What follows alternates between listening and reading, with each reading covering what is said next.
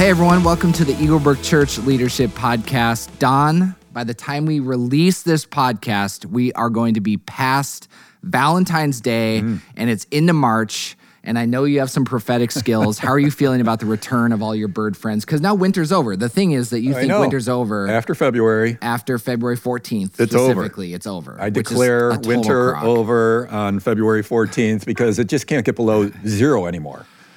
At least that's what I believe. So, and then the snow, it keeps coming, but it's not as cold. But March is like bird watcher's eve. You know, it's not like great bird watching, but you have that anticipation, the excitement. It's about to come. And I know you're looking forward to it too. Oh my goodness. I can't believe you're still talking about it. We have a guest today, Ted.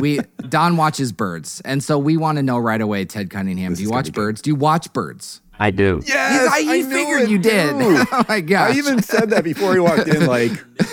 Where we had the road trip, you count the hawks on the power line. Yes. If you drive down the road. Hawks and eagles, those are my birds that I watch. Okay. Just can't get enough. I had a hawk swoop in front of my car on the way here. No kidding. Right coming off a lake. And I thought God is with us. Pleading for their break. Oh, it's wonderful. The amount of listeners we've lost already is just shocking. Oh, that was really Maybe fun. someday I will get into bird watching, but not until I'm retired and have nothing else to do with my life. But anyways, today we are really excited because we do have our special guest, Ted Cunningham, and we're going to cover a wide variety of topics, but we are going to specifically dial in on what I consider Ted to be one of the foremost experts in, and that is healthy relationships, specifically marriages. But first, let me introduce Ted. Ted is the founding senior pastor of Woodland Hills Family Church in Branson, Missouri. He is the author of several books, including A Love That Laughs, Trophy Child, and my personal favorite, one that I recommend to all couples who are pursuing marriage or in a marriage, Fun Loving You. He's also a comedian on the Date Night Comedy Tour and a frequent guest speaker at churches and events across the country. And Ted, most importantly, in all that bio, is a guest speaker at Eaglebrook Church because we love him, and he's always going to bring a message that's full of godly wisdom, biblical truth, and of course, laughter. Ted, after that, is your head going to fit through the door, or can I stop with that bio now? Well, keep 3 of them. Okay, oh boy. Perfect. Anyways, Ted, we are really excited to have you on this podcast and here at our church. So let's start with this. How and why did you become passionate about helping marriages thrive? So I started in ministry over 25 years ago, and I worked as an associate pastor for a single senior pastor. And anytime marriage came up in the series or on the church calendar, he would look at me and go, "Ted, you're on deck." And he would put me in to do the marriage talk because I had been married when I started working for him about 3 months. So I was the expert on staff for marriages, mainly because I was the only one married. It was just the senior pastor and me at a small church. And so the more I studied and the more I prepared,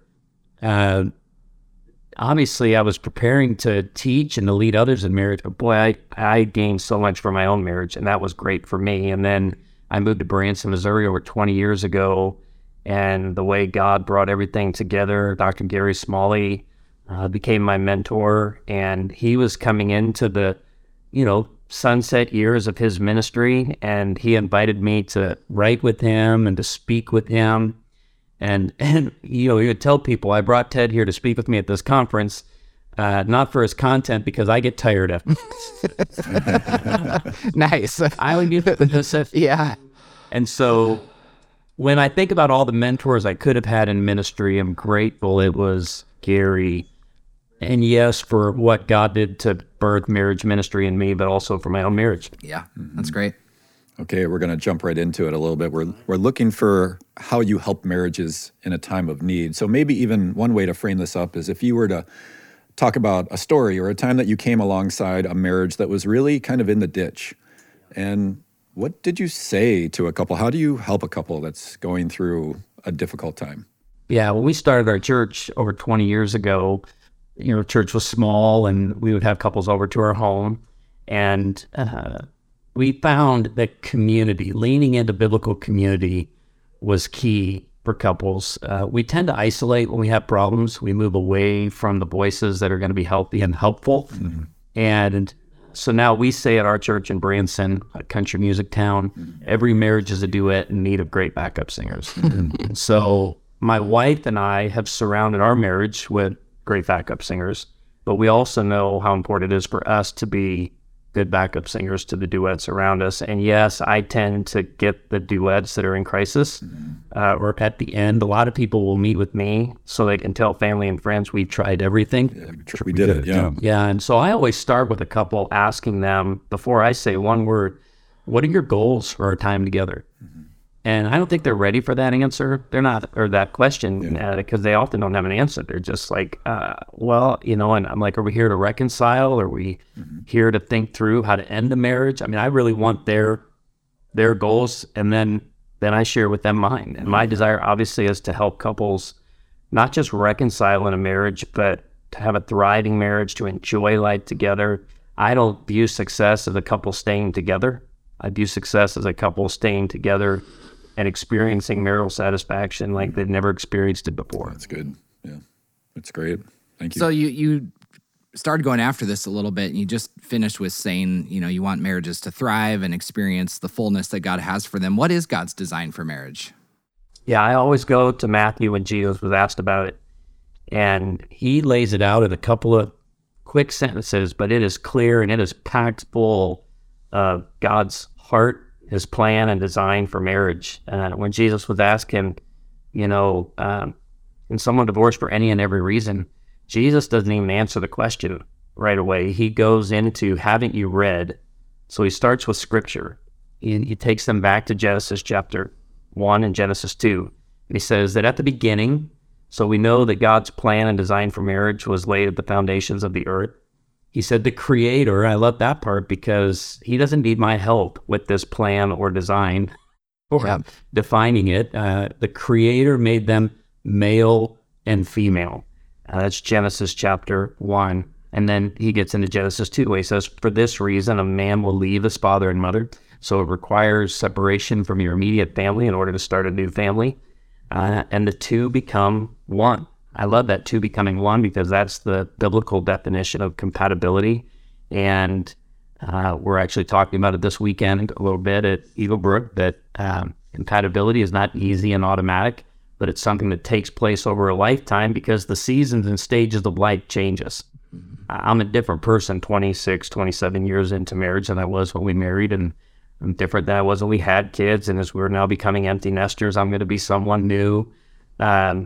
I have a friend in ministry that says you will be married to 5 to 7 different people over the course of your marriage. And so two becoming one isn't something that happened when we got married and stayed there. It's like we are continually growing together in our love and care for one another. It's like, wow, Jesus just takes Genesis 1 and 2 and packs it in there, makes it as clear as can be for us. It's his heart being designed for marriage.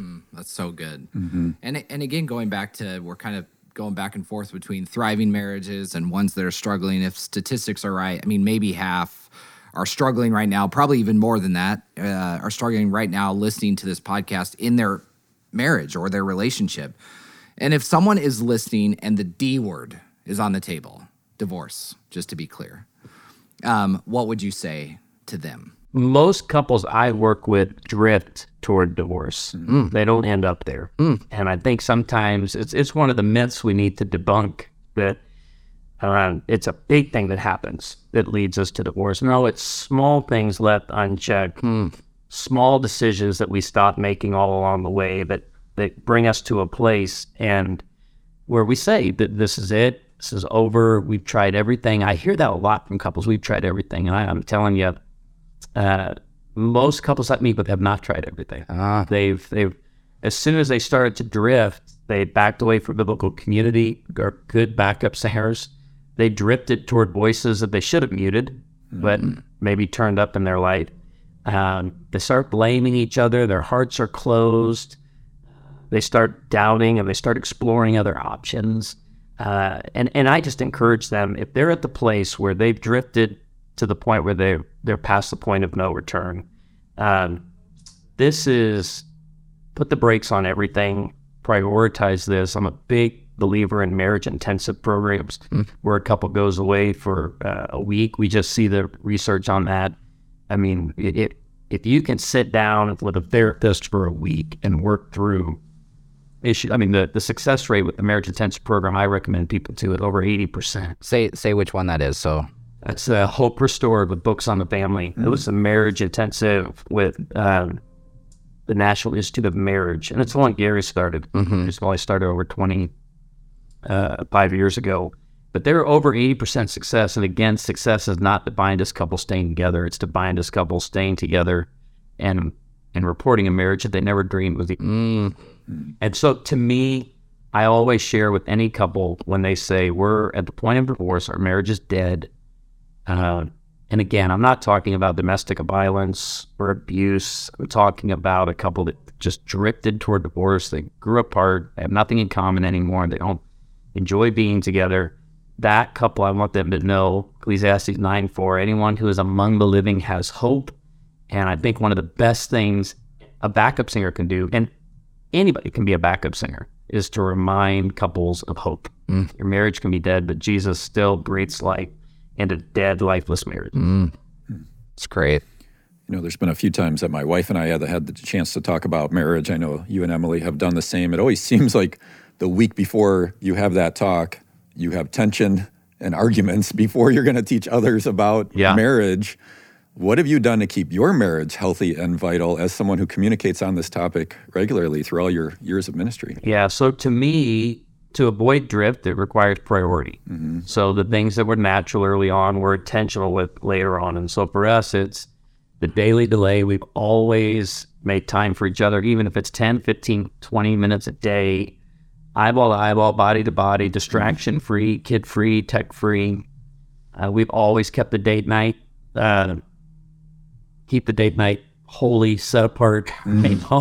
Don't let anything get in the way of it. And then we take an annual abandon every year, get it on the calendar early, like 6-8 months out, so we can look forward to it, talk about it.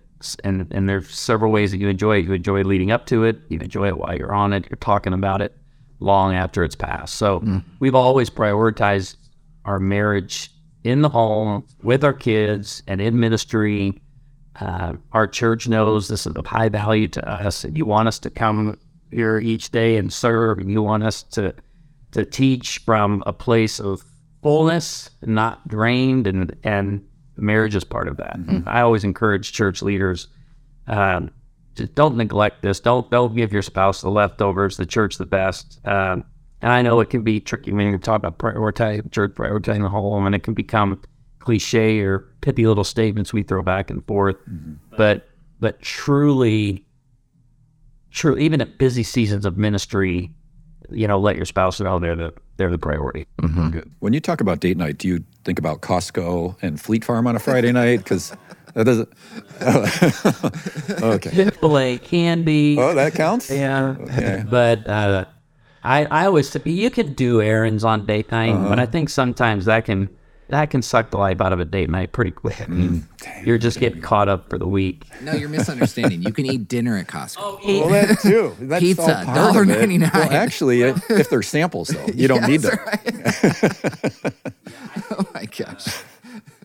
I tell couples it doesn't have to cost a lot. Yeah. Have to be gone a long time. Yeah. But just say this is on the calendar whenever it is. What's scheduled is an easy priority to keep track of. Yeah, that's good. Yeah. One of the things I've loved that you've said in the past that we've tried to implement in our home, we've got kids who are 11 and 7, is that you want to celebrate the sanctity of marriage. You want to celebrate marriage in front of your kids and talk about how much you love it. Not pretend like there isn't struggles. But I do think at times we hear mixed messages of marriage is so hard and it's such a battle and oh my goodness, are you sure you want to get... We often lead out. And I don't know why, but often in the Christian world, it's led out that way. And we've really, based on some messages you've given in the past, we've tried to talk about how awesome marriage is. We've got a daughter who's 7. She's already dreaming about being a bride. And so we talk about it like you should be dreaming about it. It's awesome. And I hope you find that person who is going to do this, that, and the other, So we do really try to celebrate marriage because marriage despite struggles, despite the date nights that happen at Fleet Farm. Nothing wrong with it. It's still really great. I have a pastor friend that says his messages, no matter what he was talking about when it came to marriage, the tone was always the same. Marriage is war and we're all going to die. Yes. And we've been friends. And he goes, if I create my own content for marriage, Ted, but he goes, it's the tone. I realized it didn't matter what marriage topic I was on. My tone was marriage is war and we're going to die. Oh, great. That's something to look forward to. Yeah, right. Hey, shifting gears a little bit, laughter, you're one of the funniest human beings, speakers that I know. And laughter is clearly so important to you, your ministry, your communication style, and even relationships. Why is that? Well, I was thinking about this all the way here, and I need to share this with Eaglebrook because I was doing a comedy show in Portland, Oregon last July with another comedian born and raised in Los Angeles. And I asked him, I said, where's your favorite place in the country to do comedy? With no hesitation, he said, Minneapolis. Whoa. I said, what? Bird of the shock. Come on.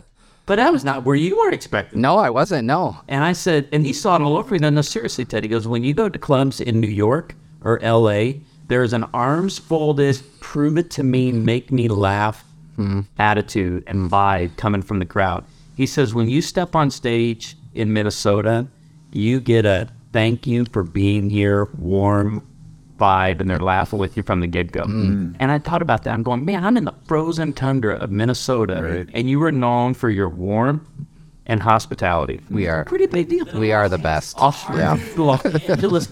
Yes, right. That's awesome. I love that. Laughter to me opens people up for truth. I love after an event. I always go to churches, and you can tell the churches that are used to laughing and enjoy laughing and the ones that aren't, because sometimes the pastor will get up and in his introduction of me, he has to give a 3-minute message on why laughter is okay and why God is okay with what's about to happen here tonight. Yeah. It's always a great introduction. Yeah, disclaimer. Yeah. And then afterwards, he'll get up and be like, I don't know if you all noticed, but while you were laughing, you were getting truth in the side door, one pastor said. And that's a good way to look at it. I don't know, it brings our defenses down. I always compare it to, if you want to teach your 7-year-old some deep spiritual truth, a whiteboard with a 30-minute devotional after dinner ain't getting okay. Yeah. But getting on the ground and playing Legos with a 7-year-old and having a minute or two to share something, it's going to be absorbed.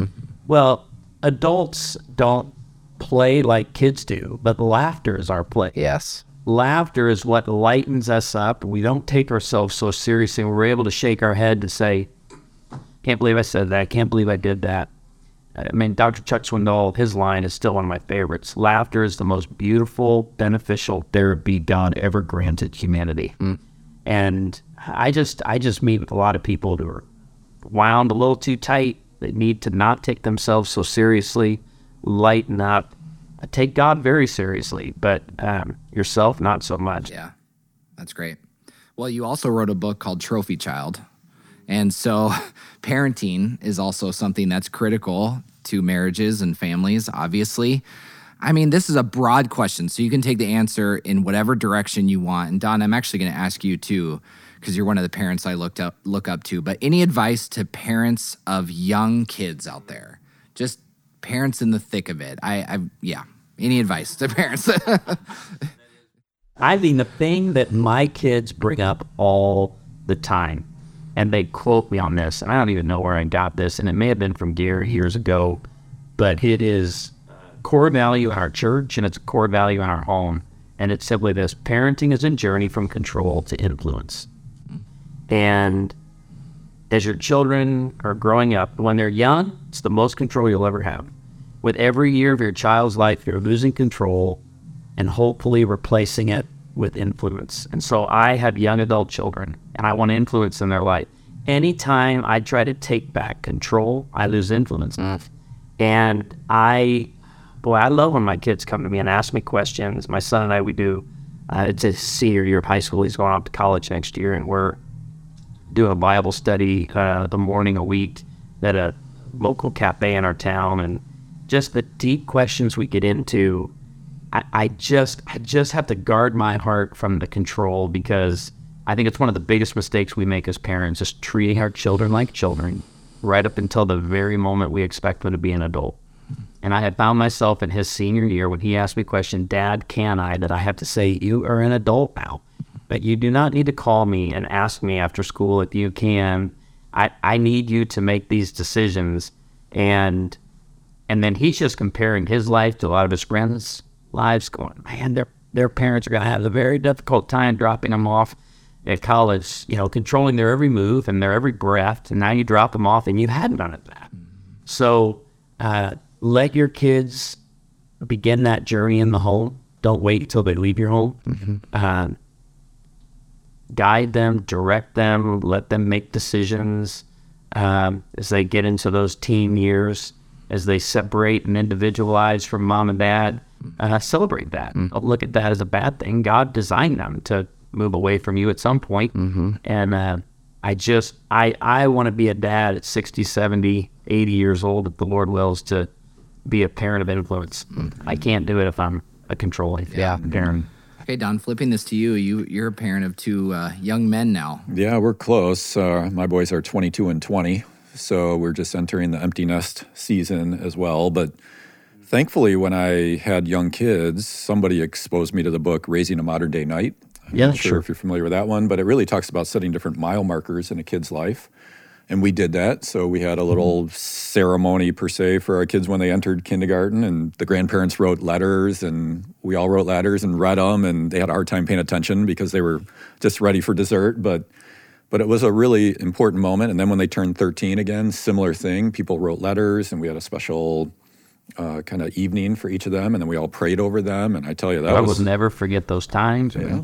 I believe so. I mean, they were tearjerkers for all of us, like that age of 13, kind of becoming a young man. And then I offered, this is unique to our boys, but I did offer, if you want to get your friends together, we could do a Bible study together. And they both said yes. And so we invited friends throughout the community and just kept it kind of, simple about who's God, what's the Bible, all those things. And that was a parenting memory I'll never forget. And those groups both got traction throughout that year of 13. And then 18, their senior year, I wrote them a letter every week.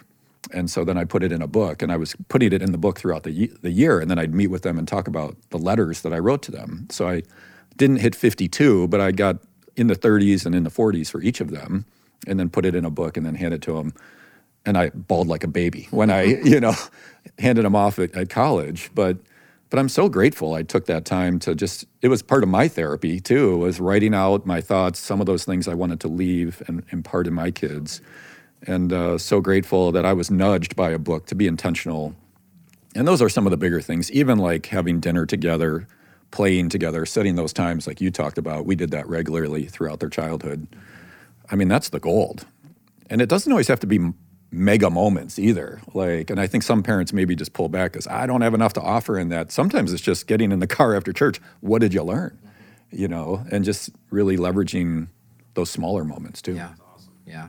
You guys are both great dads. Do you have anything to add to that? You're learning. You're in the thick of it here. I'm in the thick of it, but we're entering into a different era ourselves. I've got a real good friend who's got a 2-year-old and a 6-month-old. I mean, they're in the thick of it. I mean, they can barely get out of the house, So we're at an age where currently my kids are, I don't even know if this is legal. I probably shouldn't say this, but our kids are just at home right now. They're just unsupervised. Well, I mean, 11 and 7, they're at home for a bit. Taking the car out. I think that's right. It's probably fine, right? I think we've looked it up. But, we're just at an age where they're just much more independent. Yeah. That's fun. We take them on individual little date nights, and the relationship I've really invested recently, I was really close with my 11-year-old son. It was more natural, dad, son, love of sports and those kind of things. It's my daughter that our relationship we've really seen thrive recently because I've had to be really intentional about meeting her where she's at.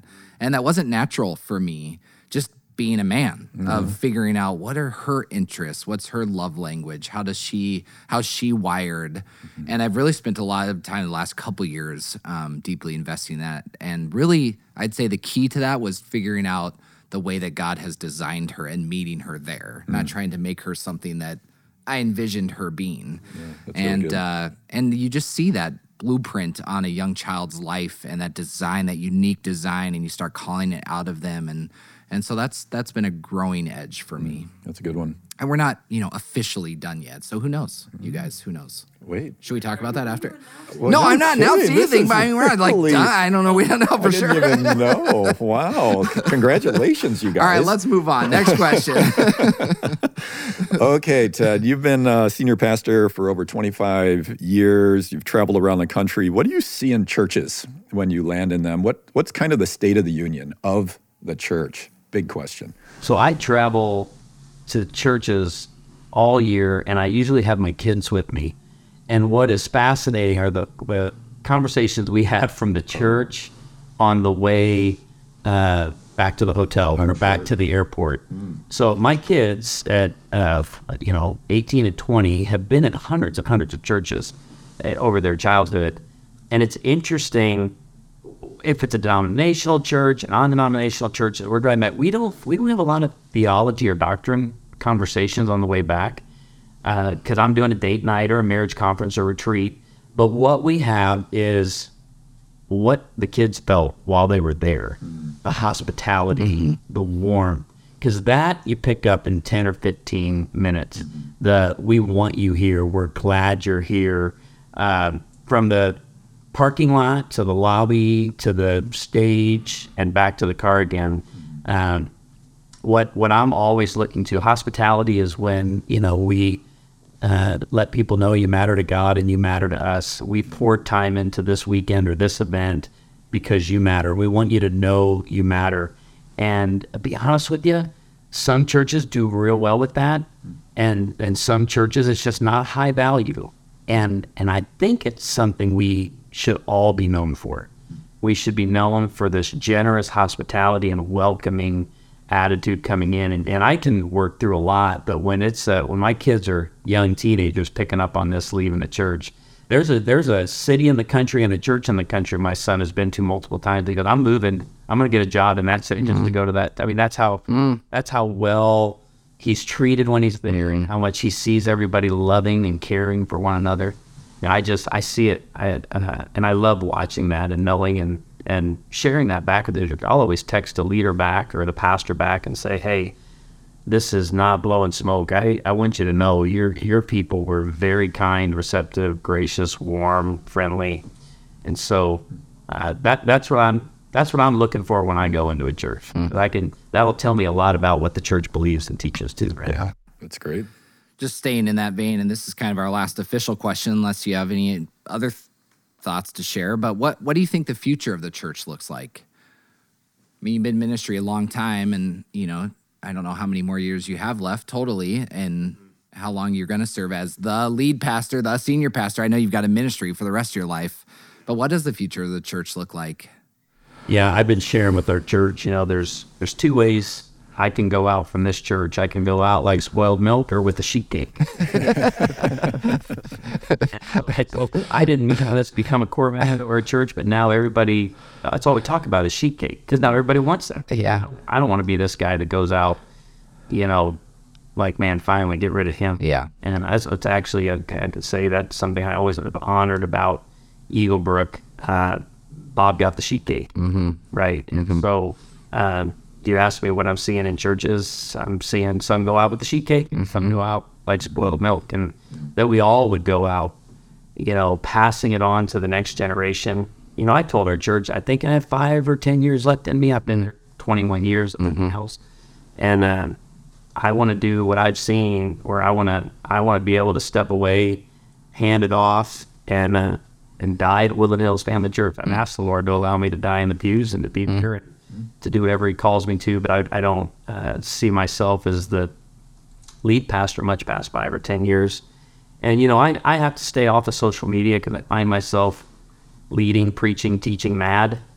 I spend too much time on there. So I stay off of there because if you watch social media, the church is doomed. But if you read your Bible, it can't be doomed. Yeah. I mean, the gates of hell will not prevail against it. And so no matter the difficulties we go through in different seasons and stages, even in church life, as my friend Alex Maya says in Broken Arrow, Oklahoma, it's still God's plan A, you know, and he's still working through the church people into the kingdom. And so I want to be a part of it with everything I got, even if my role changes, you know, in the years ahead. Yeah. We hope that for every leader listening, whether you're a volunteer, a staff member, lead pastor, I mean, go for the sheep gate. Yeah. That's a good word.